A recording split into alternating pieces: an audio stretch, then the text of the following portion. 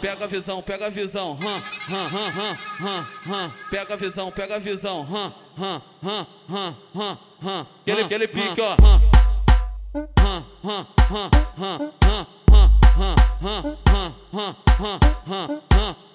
É o Selminho que tá mandando.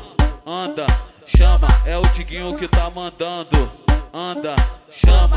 Pode vir sem dinheiro, mas traz uma piranha aí. Pode vir sem dinheiro, mas traz uma piranha aí. Brota e convoca as puta, brota e convoca as puta. Mais tarde tem fervo, hoje vai rolar suruba. Só uma surubinha de leve com essas filhas da puta. Taca bebida, depois taca pika e abandona na rua. Só uma surubinha de leve com essas filhas da puta.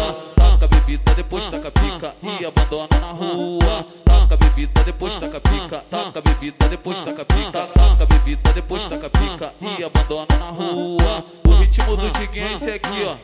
Pega a visão, pega a visão. O ritmo do Selminho é esse aqui, ó. Aquele pique, ó. Só uma surubinha de leve com essas filhas da puta.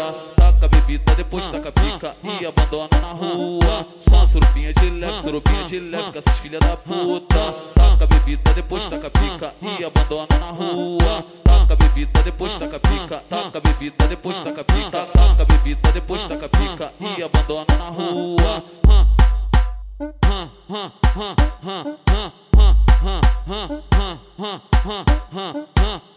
É o Selminho que tá mandando. Anda, chama. É o Diguinho que tá mandando. Anda, chama.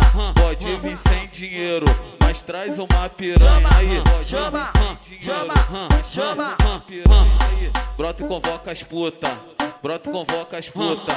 Mais tarde tem fervo, hoje vai rolar suruba. Só uma surubinha de leve com essas filhas da puta. Taca bebida, depois taca pica e abandona na rua. Só uma surubinha de leve com essas filhas da puta. Taca bebida, depois taca pica e abandona na rua. Taca bebida, depois taca pica, taca bebida, depois taca pica, taca bebida, depois taca pica e abandona na rua. O ritmo do Diguinho é esse aqui, ó. Pega a visão, pega a visão. O ritmo do Selminho é esse aqui, ó. Aquele pique, ó. Só uma surubinha de leve com essas filhas da puta. Taca bebida, depois taca pica e abandona na rua. Só uma surubinha de leve com essas filhas da puta. Taca bebida, depois taca pica e abandona na rua. Taca bebida, depois taca pica, taca bebida, depois taca pica, taca bebida, depois taca pica e abandona na rua.